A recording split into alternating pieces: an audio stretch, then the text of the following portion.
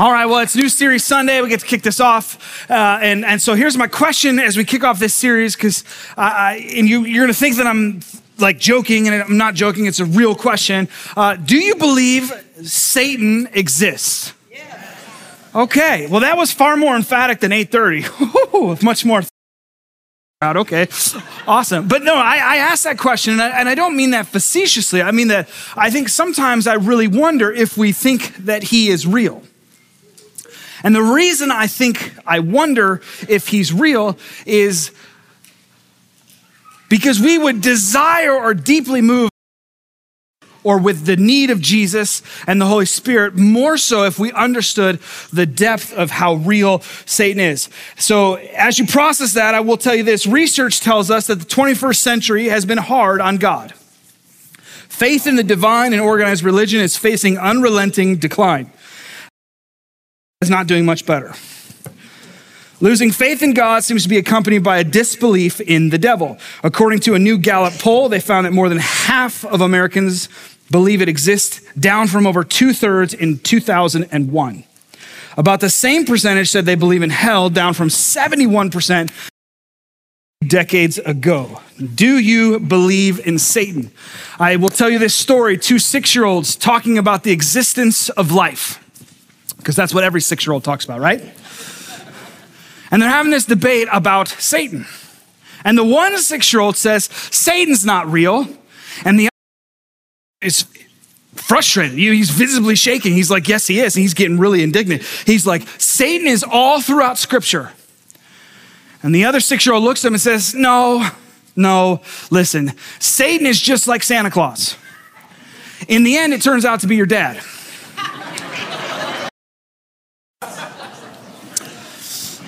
I love his quote from The Usual Suspects. It says this: nobody believed he was real. That was his power. The greatest trick the devil ever pulled was convincing the world he didn't exist. And I do believe that as a tactic of the enemy. If you have your Bible, we're going to be in Ephesians 6. I'm kicking off this series, The Devil's in the Detail, and we're going to be unpacking who our enemy is.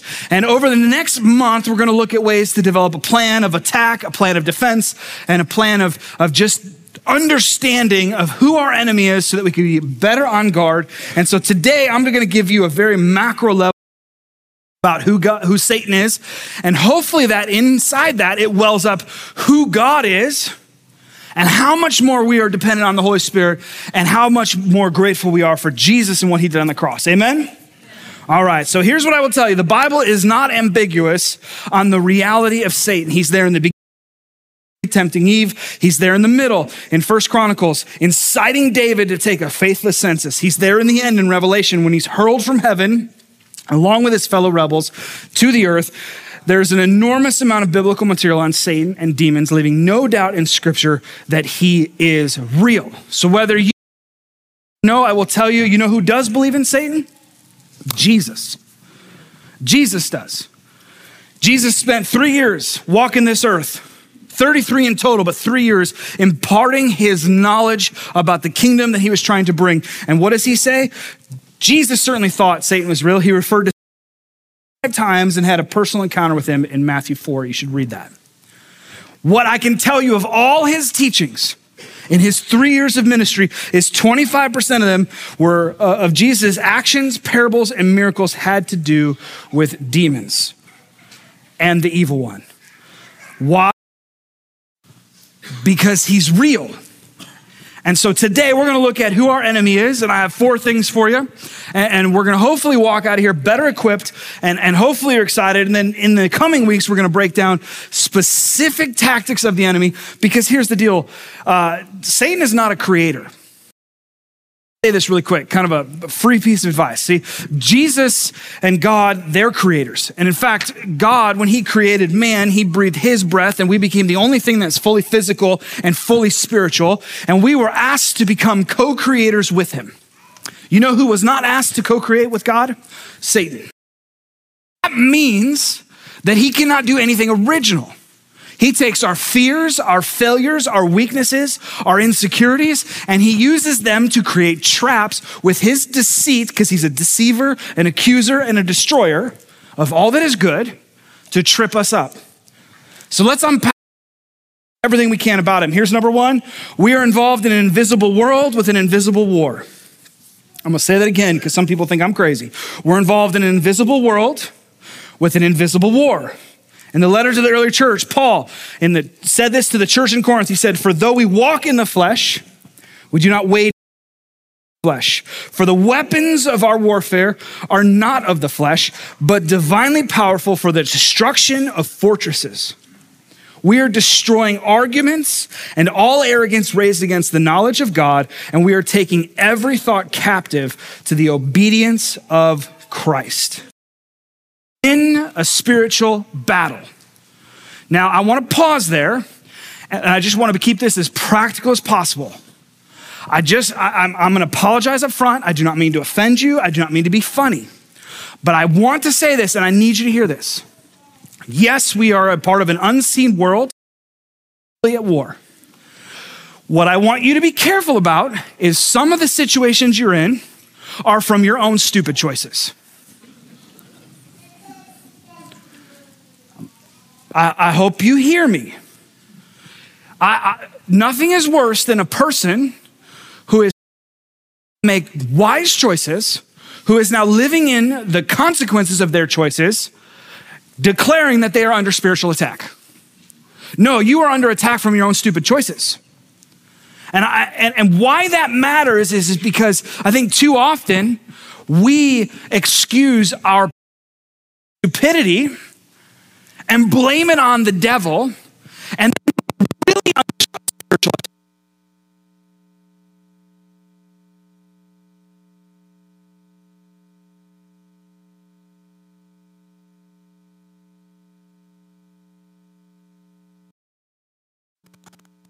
Making horrible choices and blaming God and the devil for them.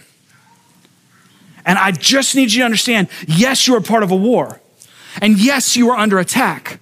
But here's how you know when your attack is serious and it's real. See, when you are behaving like a follower of Christ, with all your heart, soul, strength, and mind, when you are loving your neighbors yourself, when you are pouring out your life as he has asked, when you are operating in your gifts, when you are a part and submitted to a church, and you are part of a force-advancing kingdom, and yet still the oppression of the enemy is attacking, I got to sound the alarm, and I need to act with my church and with my friends because the enemy is after me. The worst time to go after the enemy is when you made poor choices, you weren't in the word, you weren't making sound choices, you weren't doing what you need to do, and now you're suffering the consequences and you're screaming, woe is me. Okay? That's number one. Let's go to number two. Our foe is formidable. Who is our foe? He is the devil. Now here's the deal. There's a lot of myths that are not true. I'm just going to give you an example, and I really need you to participate in this. Please raise your hand. If you at some point were taught in Sunday school or at your church, the devil is a choir leader and he is in charge of music, would you just raise your hand? More of you need to raise your hand, okay? That's a lie from the enemy. Here's what I will tell you. Here's the myth. He's not red. He doesn't have horns. He's not a choir director, and he isn't good at music.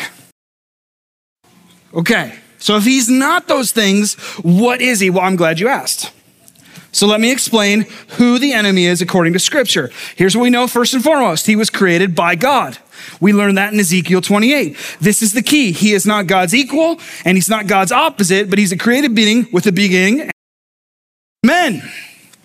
Number two, his original role seems to have been spiritual formation of human beings through testing. We see this in Job and we see this in Matthew 4. Think of how a teacher tests children to bring them to maturity. But as we see in the story in Job, he began to drift from his charter and he used his skill to tempt human beings into spiritual formation because he wanted to be God. He didn't want to submit to God. We know that he had a place of prominence. He sat on God's divine council. He was a part of a group of hand-selected spiritual beings whose job was to collaborate with God's rule over the world. We see this in Genesis 3, Isaiah 12, Luke 10, and Revelations 12. But he chose to rebel against God's rule, to seize the world as his throne for himself, and to list as many creatures as possible in his violent insurgency.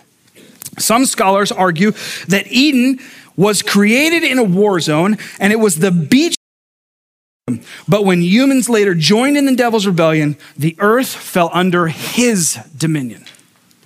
Now, here's why that matters. And here's where I'm just going to invite you into a bigger picture of the world. See, we like what we've heard so far. We're nodding our heads. But I think we forget this last part. World is his dominion. It's his dominion. It means that God turned the world over to the enemy and he said, hey, I'm going to come back and I'm going to right every wrong. But in the meantime, I'm preparing a place. And if you need me, you call on me and I'll be there. So we are in the midst of darkness's world. Now here's what else I'll tell you. I love this. In Genesis 3, we learn about how God created man and woman. We learn that he said, hey, you can eat of this tree and all these other things, but don't touch this tree. And we know that there was a serpent. Here's what's interesting about that serpent. Was it one of God's created things? Well, yeah, of the creation efforts. I actually think it was a fallen angel. Here's what leads me to believe this. If you look at scripture and you define in scripture using the definitions and imagery that scripture presents of what a cherubim is and what a seraphim is, you learn something fascinating about a seraphim. A seraphim is like creature with wings. It also makes perfect sense that the seraphim was actually a fallen angel that tempted Eve, because when God ruled out or gave his punishments at the end of Genesis 3, what does he declare over the serpent? He says, cursed are you to the ground. He took his and he says, cursed are you to this earthly dominion where you will rule until I come back again. Eden was created in the midst of a war zone.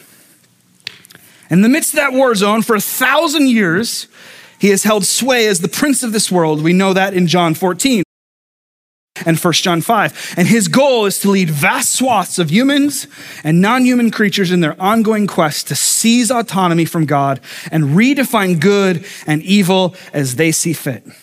But here's the hope. Jesus came to destroy the devil's work, to bind the strong man, and to set humanity free. Mark 3, John 8. He did this first through his defeat of the devil in the desert, then through his teaching, his exorcisms, and finally through the death and resurrection and exaltation in which he disarmed the powers and authorities and made a public spectacle, triumphing over the evil one. Cross. We should celebrate that. That's good news, right?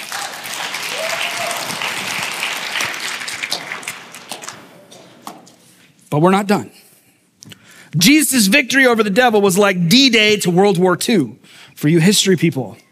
It was the decisive battle that marked the beginning of the war's end. The devil's fate was sealed on the first Easter.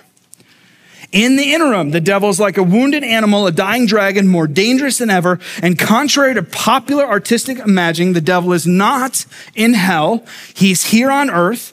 If Jesus' anthem is on earth as it is in hell, is on earth as it is in hell. On earth as it is in hell. In this ongoing war, spiritual, mental, emotional, and even physical harm is possible. Followers of Jesus are not immune.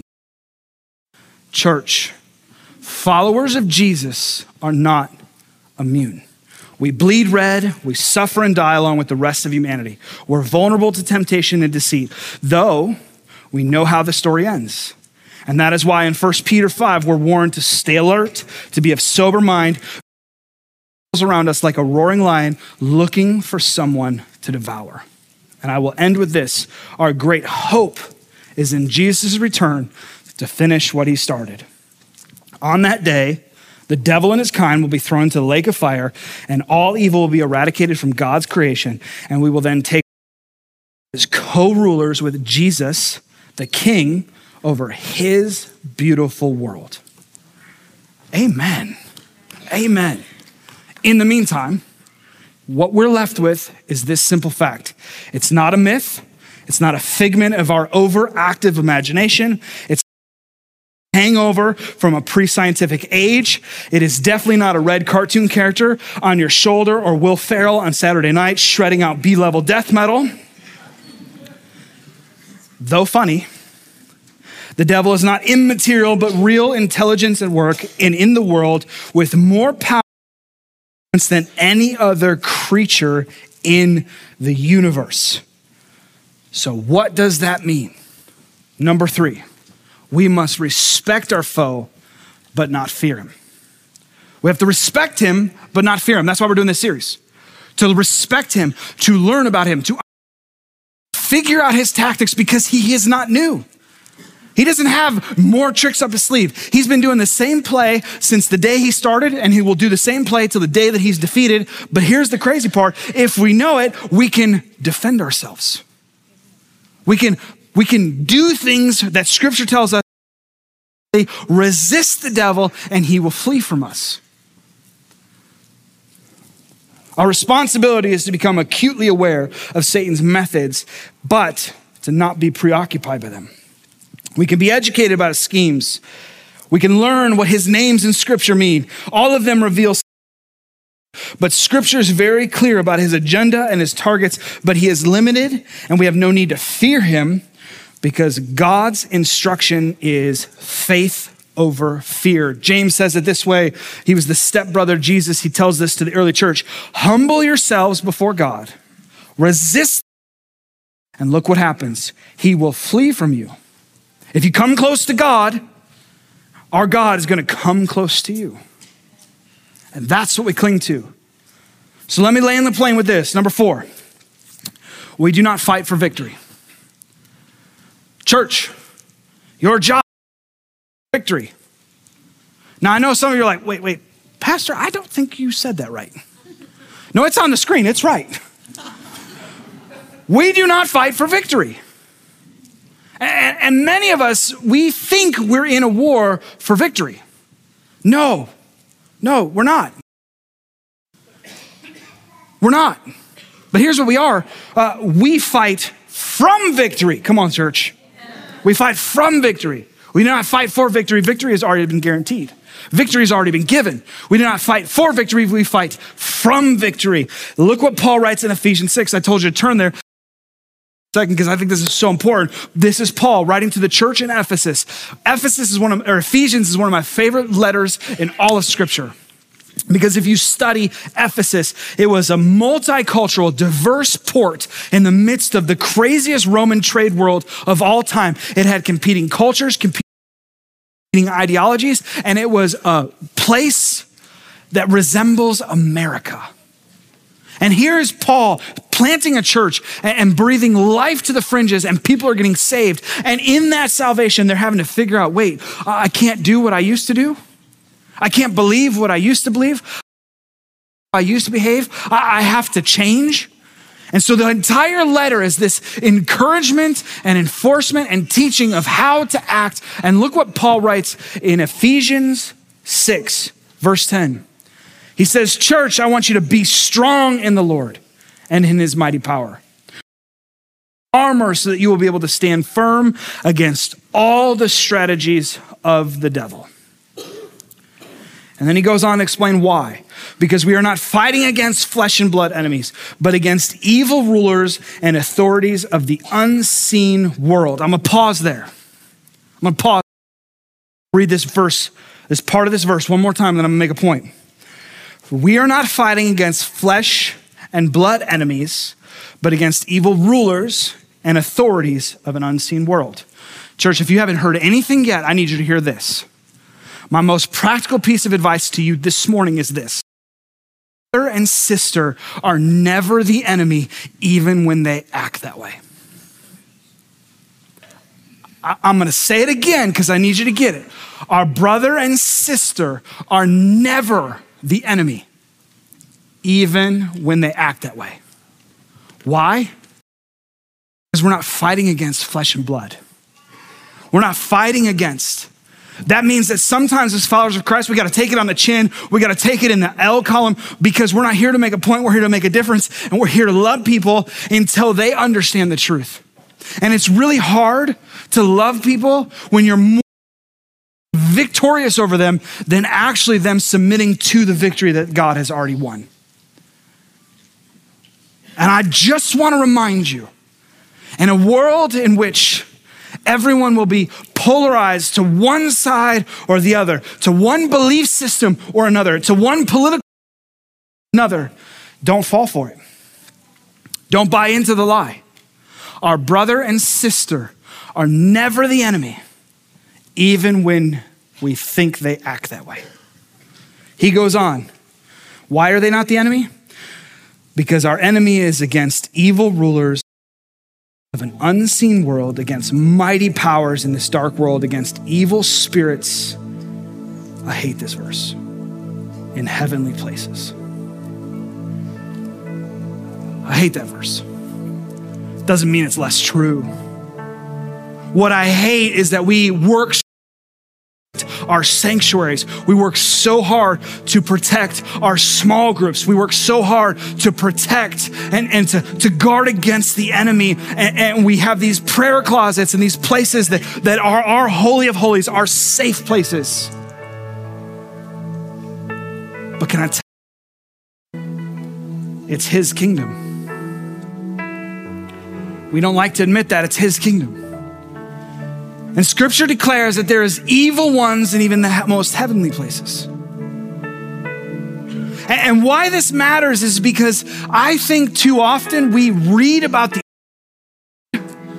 and we just read it as like, cute, I'll get dressed. And then we move on. And I don't think we understood that Paul wasn't saying, hey, you don't just put on the armor one time. No. You're in a war.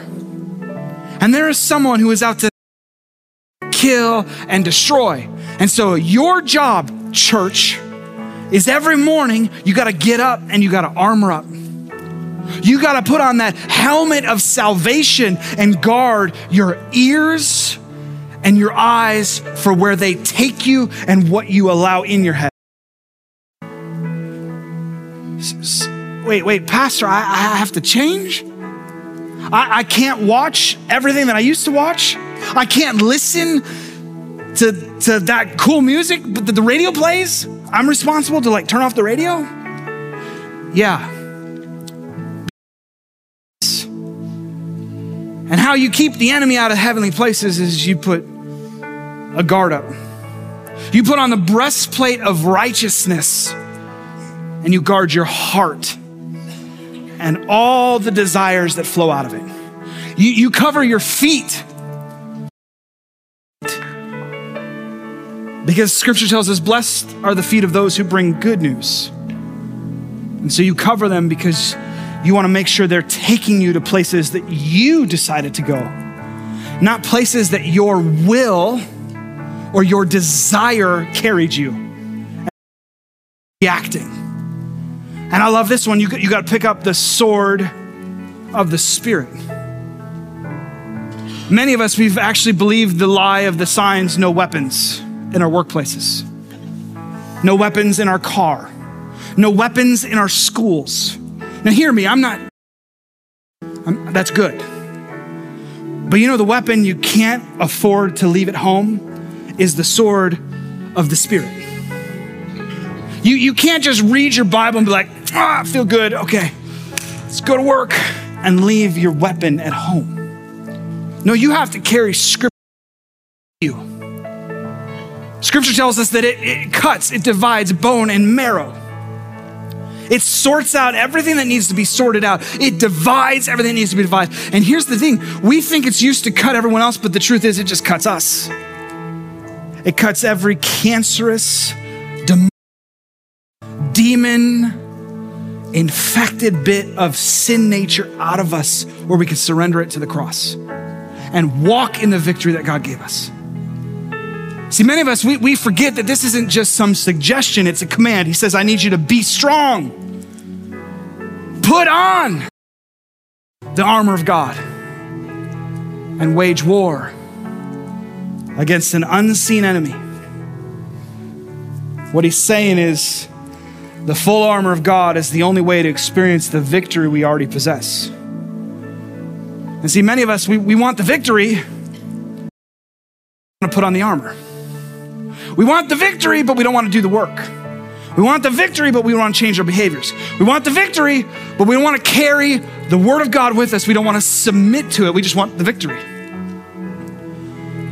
Unfortunately, church, scripture is not a buffet. we like, and we leave the vegetables. The full armor of God is the only way to experience the victory that we already possess. And so my hope in this series is that you allow yourself to be continually strengthened by the power already made available to you and in your relationship with Christ. And here's why: because our struggle, our battle, our wrestling match to the death is not against physical or material adversaries like people, circumstances, and organizations. You are not a victim. It's against the hierarchy of demonic forces in the spiritual realm. And that's why this series is called The Devil is in the Details. Because you know what we don't like? Details. We don't like the fine print. We don't like the little nuances. But can I tell you, the devil does his best work in the small we think don't matter. Like how we start our day, how we clothe ourselves, how we guard our hearts and our mind, how we guard where our feet carry us, how we put on the armor of God or how we neglect it. And I hope this series what it means to armor up, to put in the work with the daily disciplines, to not fall to the enemy's schemes, but to recognize that yes, the devil is in the details, but you know who else is there? God and his victory. So let's get into the details. Would you thank you for your word. Thank you for this message. Thank you for this series that we're about to embark. God, I pray that we would be reminded right now, we wouldn't have to boast about anything else, but we could boast about your cross because it is our victory. That Father, you defeated not just the cross, you defeated the enemy. You conquered the grave. And you rose out of the chaos of the deep and you set foot and you said, never again. And then you went and you prepared a place for us. And Father, you sit there at the right hand of God and you wait for us to call upon you, to cry out you for help. And Father, when you hear it, you respond fast. The glory of God and the kingdom of God. And so Father, I pray that we would learn to call on you more. Father, I also learned that we would study your word, that we would armor up each morning, that we would submit to the disciplines and the details of your word. That Father, ultimately we would walk, we would experience your victory. We would be a part of your forcefully advancing kingdom. That Father, yes, the enemy's cry is on earth as it is in hell. Father, may our cry be like yours. On earth as it is in heaven, may we go to war with the enemy. So we give you this message, we give you this word, and we give you our worship.